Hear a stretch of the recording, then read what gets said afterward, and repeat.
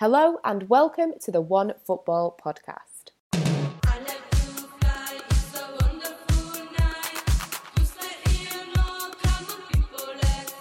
And we are recording, so welcome back to the podcast.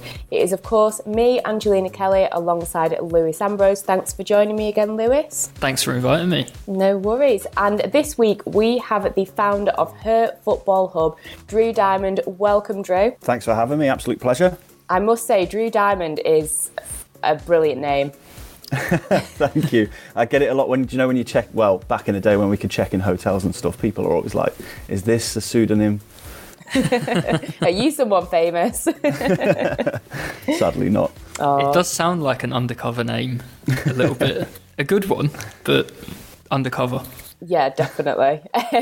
Well, apart from really interesting names, we also are going to talk about some of the women's football.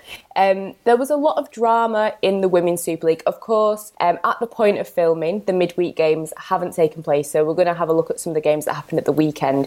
And there was a lot of drama. There was a shock defeat for leaders Chelsea as Brighton ended their 33-game unbeaten league run. I kind of feel responsible for this because, Lewis, I feel like last week we were saying, do you think that they'll be able to carry on this unbeaten run? And then it's kind of gone downhill. So sorry, Chelsea.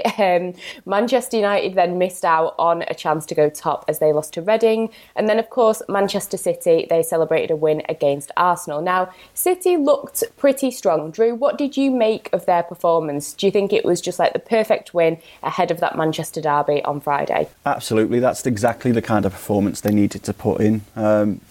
It's been a really good turn of events for Gareth Taylor recently. Obviously, he's already got the FA Cup win under his belt. And now they're hitting a really strong run of form. He should be really happy, especially with bringing people like Dahl Kemper into the club. He's really strengthened in the areas he needed to. And I think they'll be looking at that derby now and thinking, this is ours for the taking. We can really have this, especially after you've just said that Reading surprised Man United. Yeah, definitely. I mean, you mentioned Gareth Taylor there, and you mentioned the trophy that he's already got. So far, so good, really. Lewis, how do you think he's doing at City so far? Yeah, like you said, so far so good. They've won the FA Cup. They beat Everton in the final and played really well that day. I think the beginning of the season was a little bit stuttery, and I think a lot of teams had this, not just in England but everywhere, with the strange scenario in women's football where seasons didn't restart last season, and it meant that when seasons did restart in the summer, they'd not played for sort of 6-7 months, some teams. So City came into that situation with a new manager as well. They added Chloe Kelly already, but then they went and added Sam Mewis and Rose Lavelle. Lucy Bronze returned, and I think it's maybe a good thing for a new manager to be able to come in, and there's so many new players there and you can change things. I think it can also be tricky as well because players just aren't used to each other, and when you're trying to implement something new or get them to play your style of football, you don't have anything to fall back on if players aren't already familiar with each other. So I think that maybe contributed to City starting a little bit slowly, but right now they look as good as anybody. Yeah, definitely, they do. And looking at some of the names in that squad, Alex Greenwood, Lucy Bronze, Chloe Kelly, Lauren Hemp, Ellen White, etc. I could go on. Drew, what, if anything, do you think this side is lacking? Or are you confident that this team is now ready to be competing, not just in the league, but perhaps, in Europe too? I think the only thing they're lacking is consistency now, but I think that will come with time. Gareth is a new manager, as we've just spoke about, and with that comes changes in tactics, training and team cohesion, and that's something they're starting to show now with these bigger results, and the Manchester derby will be their biggest test of it. If they can come through that game against the Manchester United team, who are possibly one of the best teams in the world in women's football, then they can really show that they can compete in Europe. They just need to make sure that they're within those places come the end of the season, and they can really go and push for that. Yeah, I mean, it upsets me to admit that, but yeah, I agree. I think that consistency. I think this derby at the weekend is going to be, like you say, a massive, massive game for them, and will maybe decide, how the rest of their season goes or how United's go. Now, Arsenal are going to be playing Chelsea this evening. Now, Arsenal have not had it easy. They've had issues with COVID, frozen and waterlogged pitches. They've only really played once since the 20th of December. Numerous big injury issues, like Kim Little, Jen Beattie, Vicky Schneiderbeck.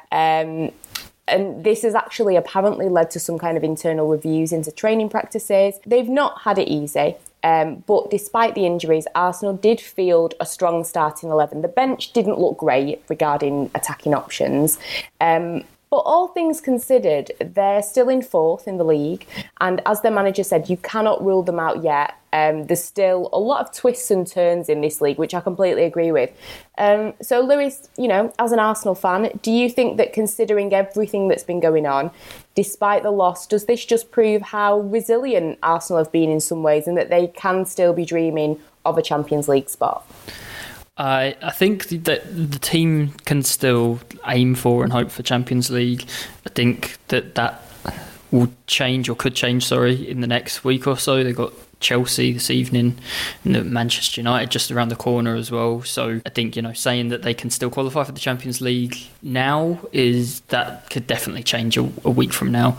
Whether or not they can get players fit and keep players fit, as you said, there's been an internal review at the club into fitness. There's been so many soft tissue injuries, and it's not the first year, it's sort of the third season in a row where that's happening. A lot of people have pointed to if the squad's too small, and I don't think that's really the case. I think there's, even with all those injuries you mentioned, there's still that 11 that played against Man City at the weekend. There's so much talent at Arsenal. The problem, and I think sort of the reason for not being so optimistic, is that there's just a pattern here since Arsenal won the league a couple of years ago.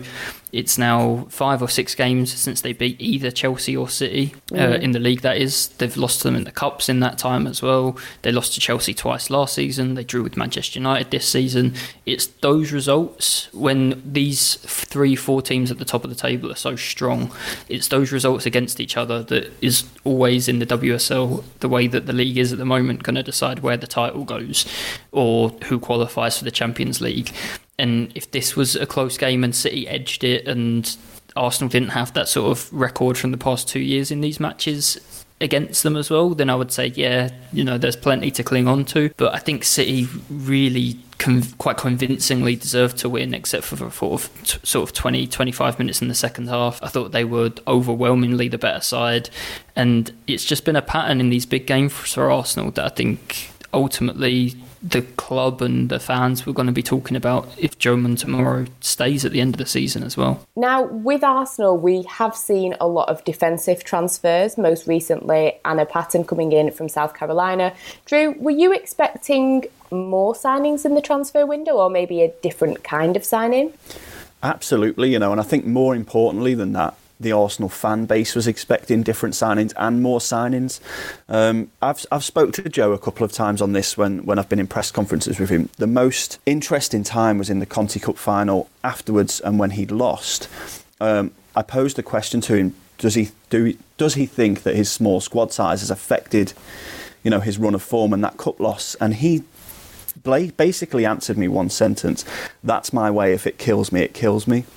Oh. So he's a man who likes a small squad. And I do think with the injury crisis they're having, and as you've both mentioned, this internal investigation into why they're having so many injuries, it's a match made in hell at the moment, because a small squad, when you're faced with these several injuries repeatedly, and there's no real reason for them, it's just through training, it's just a bad recipe. And I think they really should have brought in more players than people usually do in this window, and just really bulk up that squad. Even if the quality wasn't exactly what they were looking for, they really do need numbers, and they're going to end up heavily relying on academy players to get them through games. And for me, Patton is a fantastic player. She's on the brink of senior England call-up. She's been in training camps before, but I don't think she's the kind of calibre of player that they maybe should have brought in that position. I do think the Arsenal fan base are a little bit disappointed with the business they did. I mean, one rumour that has been flying around that I was sent is about Leah Williamson. The 23-year-old is Arsenal through and through. She's actually said on record that she would not play for another Women's Super League team, but The likes of Lyon, PSG and Wolfsburg are all reportedly interested in her. Now, her current deal expires in the summer. The manager has said that he's quietly confident that she will sign a new contract alongside Jill Roord, whose deal also expires in the summer. Lewis, are you worried? Are you feeling confident that they'll both sign on the dotted line? I think to say that Leah Williamson's Arsenal through and through is even an understatement, to be honest. I think you always worry when important players are close to being out of contract and the future isn't settled. And Leah Williamson is one of Arsenal's most important players, no doubt about it. She's absolutely crucial in all aspects of play. She's brilliant with the ball, but she's also an excellent defender.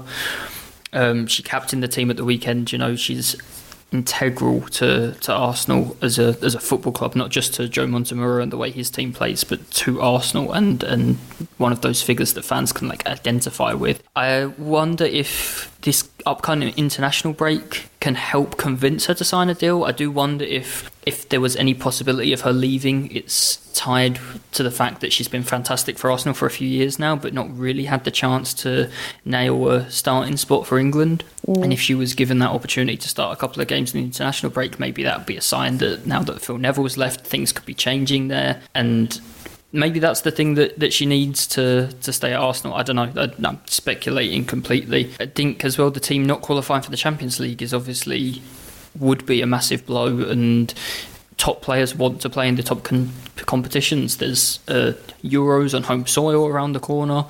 I think every England player will want to be playing at that, and every England player will want to be playing at the highest level for their clubs to prove that they should be playing at the Euros and starting at the Euros and having a key role in the England squad. So I find it hard to imagine Leah Williamson not playing for Arsenal, but at the same time, I think, you know, when the future is up in the air like it is at the moment, you have to be a little bit worried. I mean, she could end up doing something like a Lucy Bronze in that she goes to, you know, Lyon or PSG or wherever for a couple of seasons and then returns to Arsenal. Who knows? But obviously, as I said at the time of us recording, that the Chelsea-Arsenal game has not taken place yet. I'm sure by the time you guys are all listening, it probably will have happened or be about to happen. What are you guys thinking about this game? I mean, Drew, Her Football Hub, you guys have got your ears firmly to the ground. Can you give us any kind of, got any insider info or any thoughts on the game?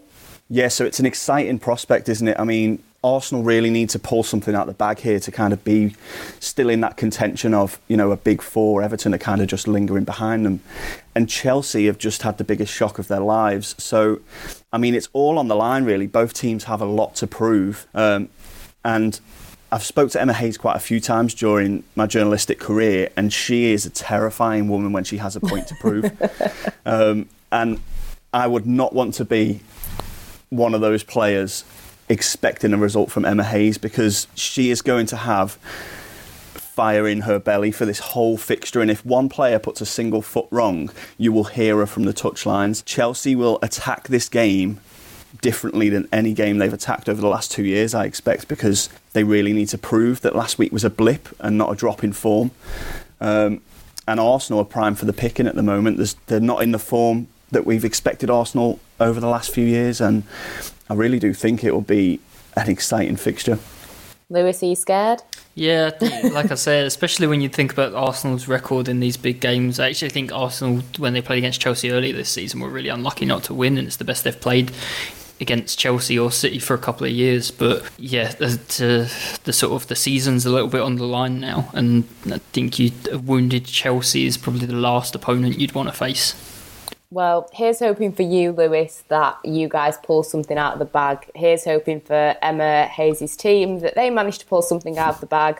Otherwise, it might be World War III. Switching over to France now. Lyon managed to keep up with PSG, who had another 5-0 victory, by the way.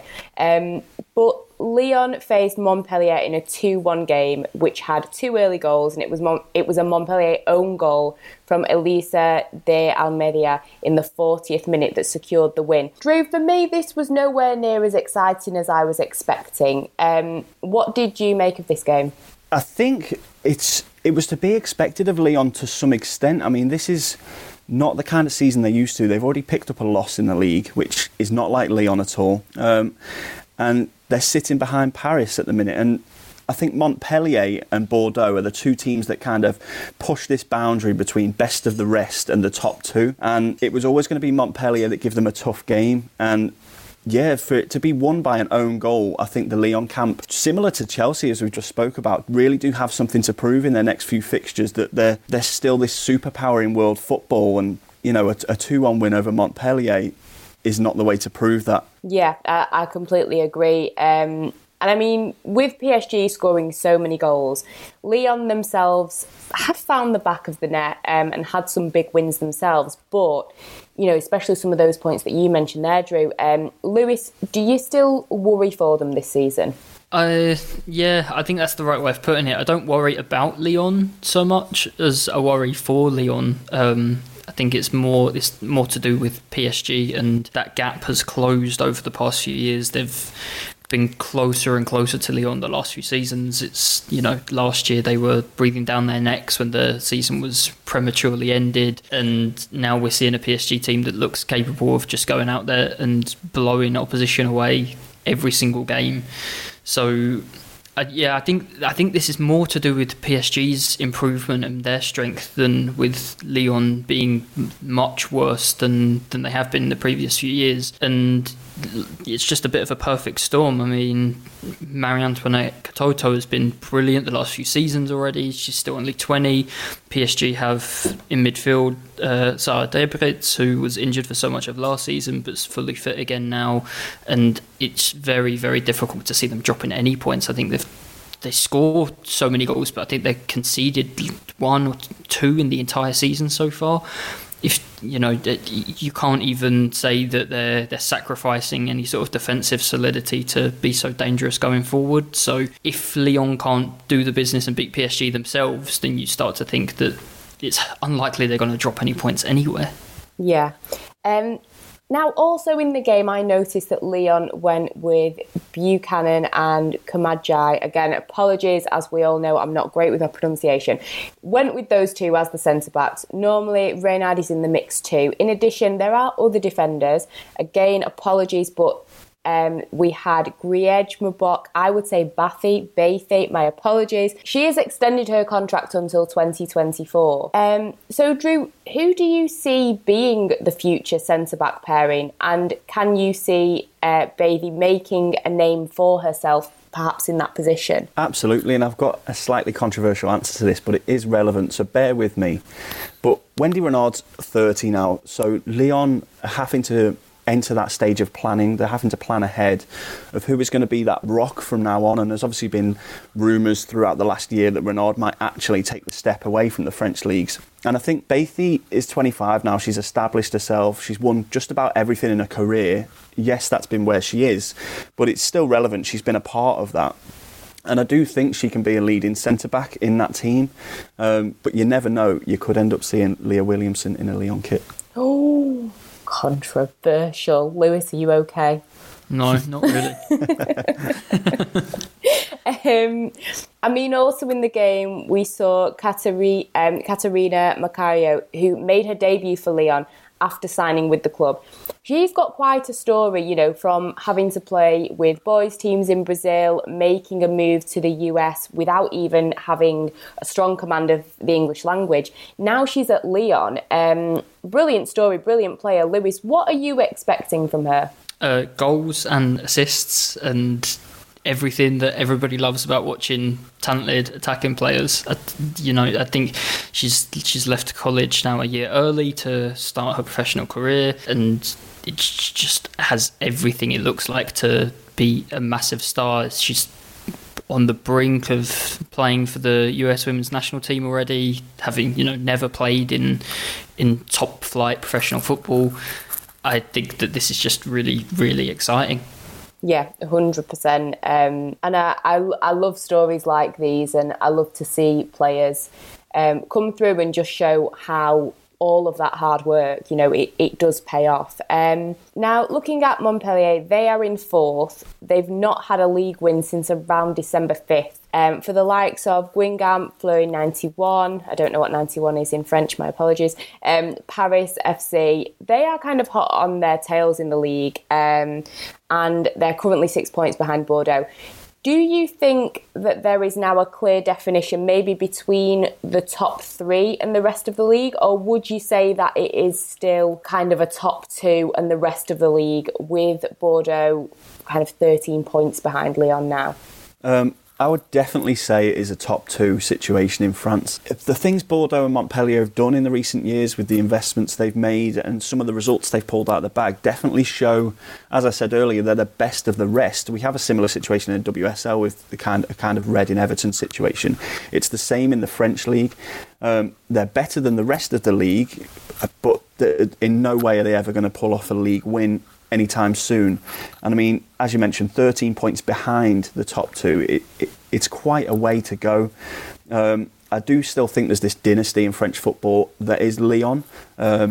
But if that's to fall, it could be in the next few years. But I think it will be PSG that do that rather than any of the other French clubs. Yeah, I agree. I mentioned PSG's 5-0 win. We discussed this on an earlier podcast, but I wanted to get your thoughts as well, Lewis. You did kind of touch on it before, but do you think 100% that this is PSG's year, to shake things up? Do you see them slipping? Can they stay this consistent throughout the season? We seem to have a track record of asking if teams can stay consistent and then they fall. So maybe Lyon fans, this is exactly what you need, us commenting on PSG, because they might slip up next weekend, who knows? But yeah, I just thought, what do you think? I think it all comes down to when they play Lyon. I think whoever wins that game, if Lyon go and win every single game now, which would not be a huge surprise and would definitely not be on them, then they win the title. So I think it's just a few weeks away now in March that they play each other. That will be the deciding fixture for me. And if PSG get through that one unscathed, if they win and they stretch the gap at the top of the table, then I think it's the title's as good as theirs. If they draw, then it's just about whether or not, or how well they handle the pressure of expectation going into the final few games of the season.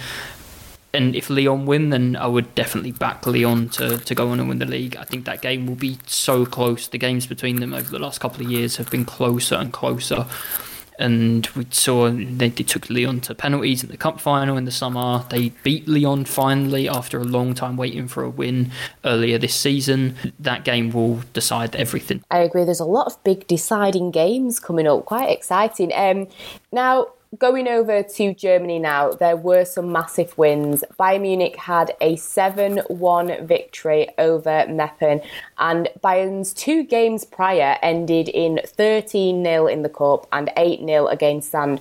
Of course, these games have not been against the biggest teams. You would have expected wins from those 3 games anyway, but still some amazing results there for the club to be proud of. And this weekend they have Werder Bremen, who are only 1 place above Meppen in the league. So watch out, guys, because they are hungry for goals at the moment. I mean, looking at their performances this season and considering that Bayern haven't won the league since 2015-16, Drew, is this their year? I'm going to go straight out there and say yes. Yeah.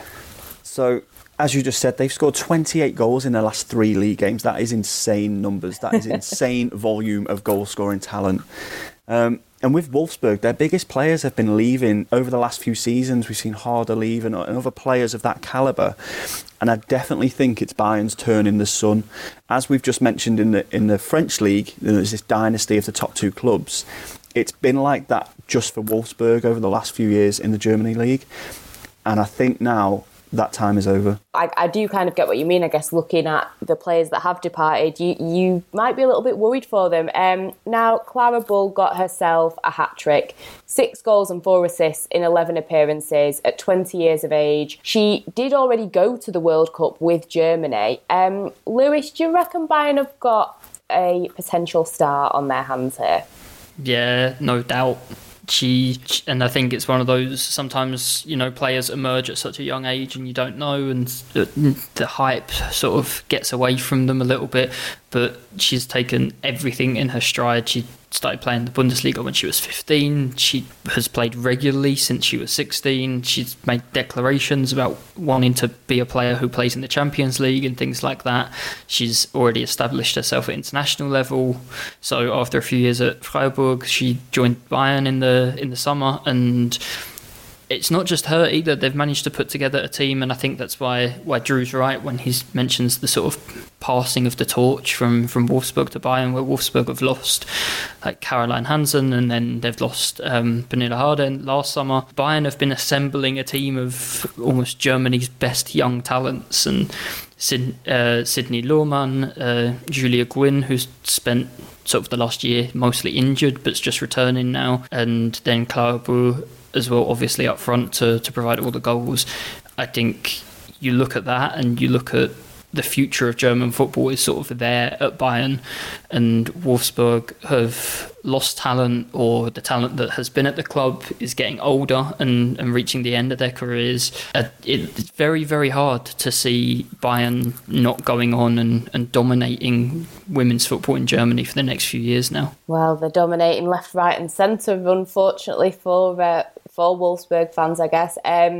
Now, another big win, which was more surprising, was Hoffenheim's 6-0 win over Leverkusen. A great win for the team, not so great for Anne-Catherine Vinken for Leverkusen. She had a bit of a nightmare. She had 2 own goals in, I think, less than 10 minutes. Last season, Hoffenheim made the jump from 6th to finishing 3rd. This season, they're still in 3rd. Drew, do you think it's safe for them to be eyeing up competing for that second spot, or do you think that Bayern and Wolfsburg, I guess kind of like the French league like we were discussing before, do you think that they're just kind of ahead of everyone else? Yeah, so I hate to say the same words over and over, but I think it is that best of the rest situation again. Yeah. So I think Hoffenheim are more competing with Potsdam and Leverkusen. I mean, Potsdam have got 1 game in hand on them. If they win that, I think there's only a few points between the two of them, so they're still very much competing with those kind of teams. Obviously that result over Leverkusen was absolutely massive, and that was a mark in the sand. But I think Hoffenheim have a long way before they compete with Wolfsburg and Bayern yet. I mean, when we talk about Bayern, they've only conceded 2 goals this whole season, and Hoffenheim have conceded 15. So there's big differences in the defending qualities there, and I think it'll be a while before we see Hoffenheim take that next step up. But it's quite capable over the next few years if they invest properly and bring the right names in.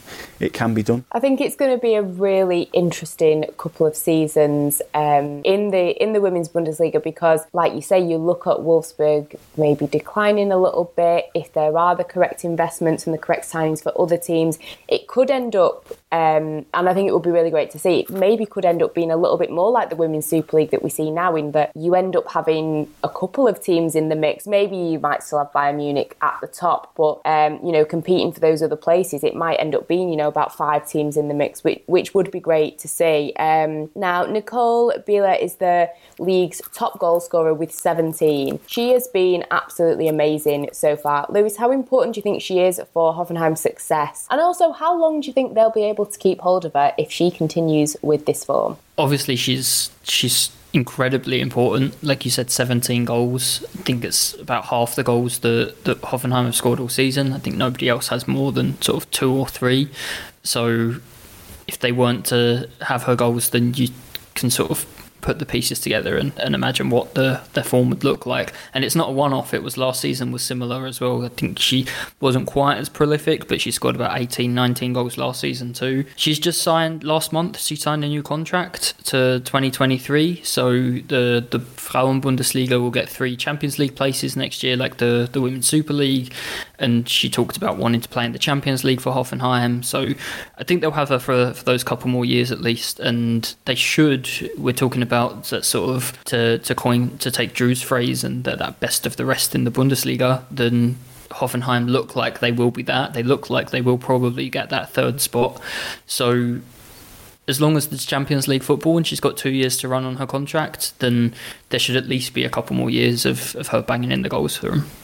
Yeah, most definitely, and it'll be interesting to see what happens with her career. And of course, Wolfsburg played Potsdam, and they got themselves a 3-2 victory. And how this game didn't get called off, I will actually never know. The pitch was more of an ice rink. Both teams, really did struggle. The players were slipping all over the place. They didn't even seem like they were safe, if I'm being honest. And this leads me on to what we will be discussing a little bit more in detail this week as the hot topic. But I will say that if there are any games that you guys that are listening want us to maybe look at, other leagues all over the world, we don't mind. And I just wanted to say that we actually have a fan on this podcast, Rafael from Mexico.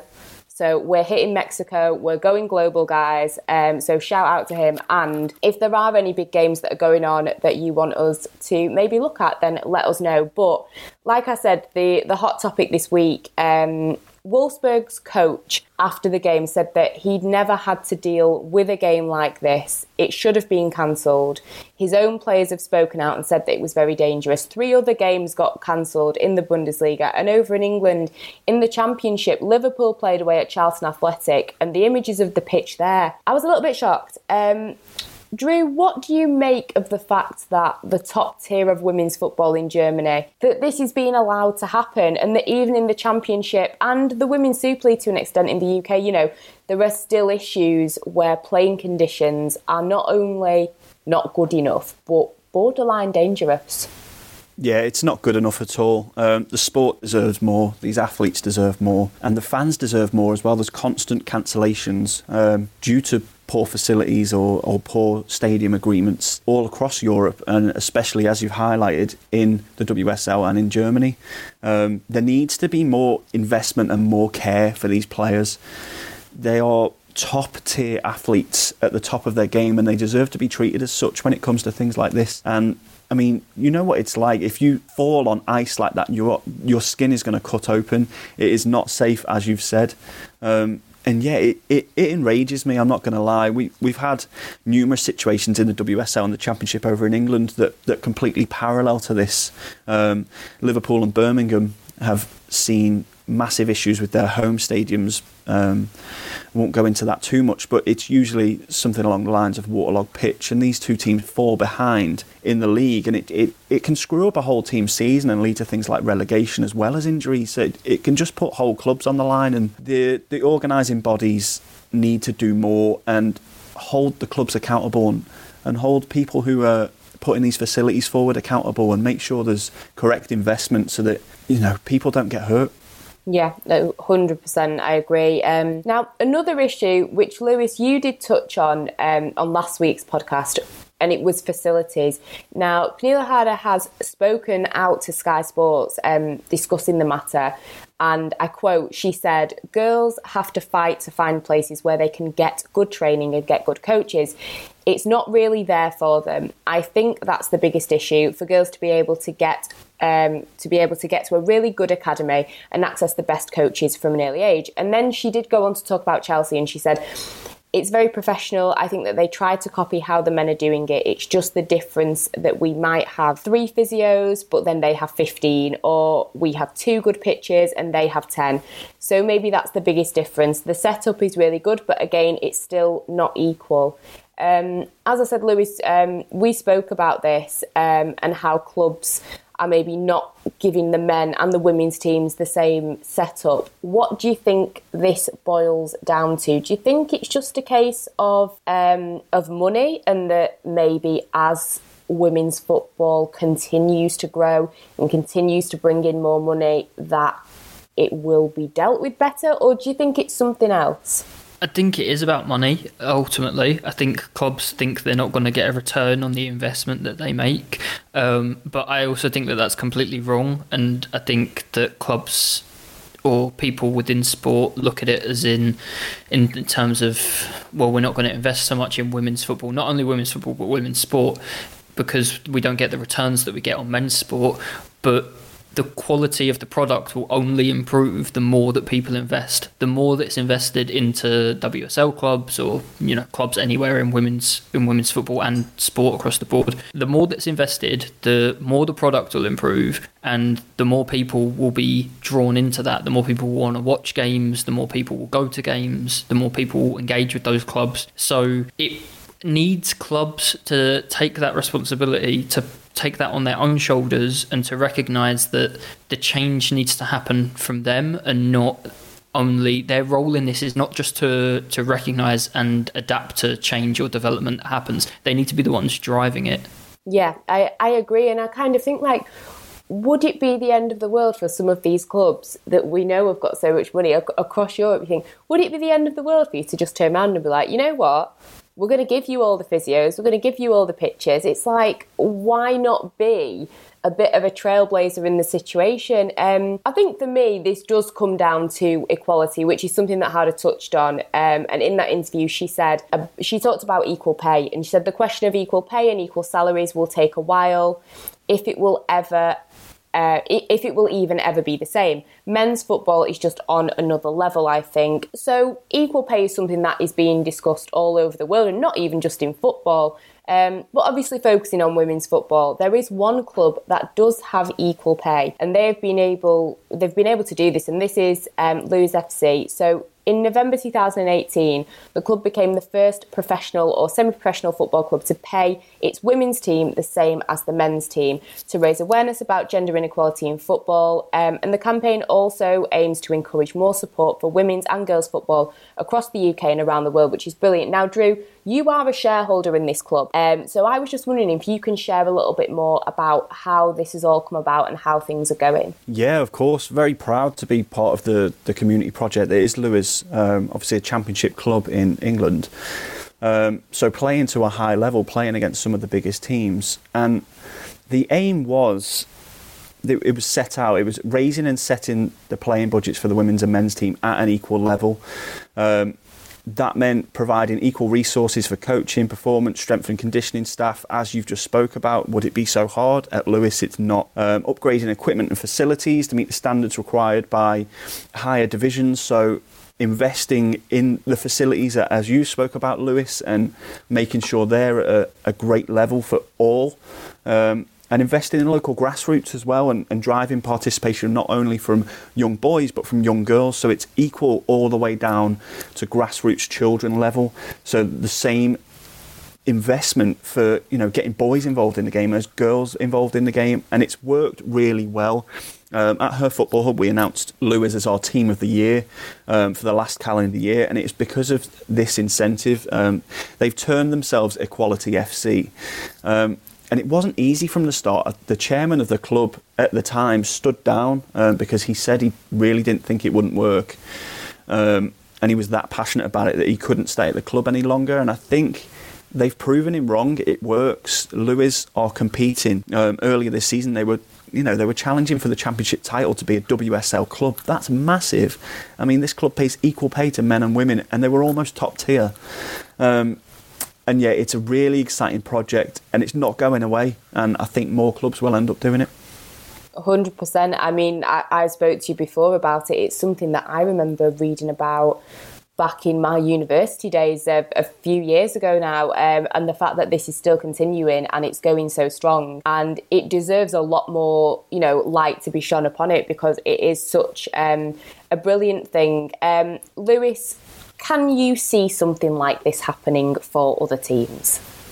I certainly hope so. As Drew's just laid out, it's working, so it's doable. There's no reason for people to refuse to do it or not to do it.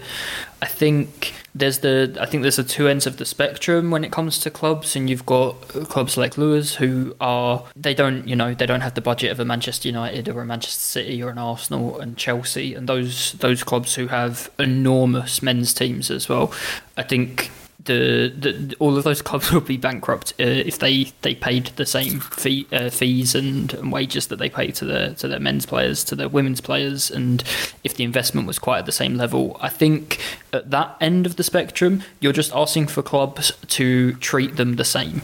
So that means facilities, it does mean physios, it means coaching, it means academy level as well. We've seen a situation during the pandemic when elite sport was allowed to continue and girls' academies were stopped while boys' academies carried on. I think you've seen with Manchester United their rise over the last couple of seasons, and you look at Lyon, these clubs that have enormous men's teams and those budgets, they don't need to invest in insane amount of money to win or to compete and to drive women's football forward. I also wouldn't like to see them do that, because I think then that shuts out clubs like Lewes.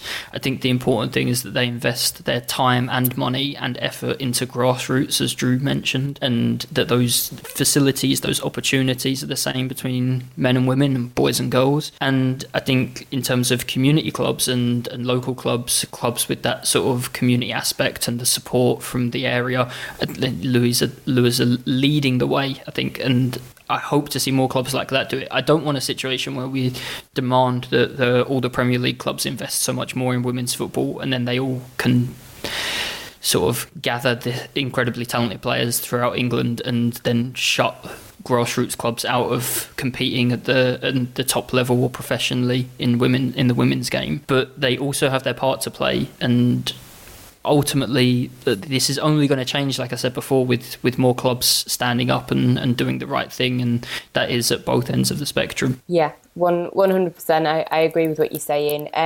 Now, in addition to the equal pay, equal rights, all of this type of stuff, there was something else that I just wanted to finish off getting your opinions on and talking about, because I do feel that, it's important. We have a responsibility to speak out about things like this. One thing that is happening across the board in men's and women's football and worldwide really is, unfortunately, racism. Now, Axel Tuanzebe, Anthony Martial, Lauren James, all Manchester United players, they have recently had to deal with racism. The FA is urging the government and social media giants to act on online racist abuse. Last week, we saw the person that racially abused Ian Wright on Instagram, I think, walked away from court with no criminal conviction.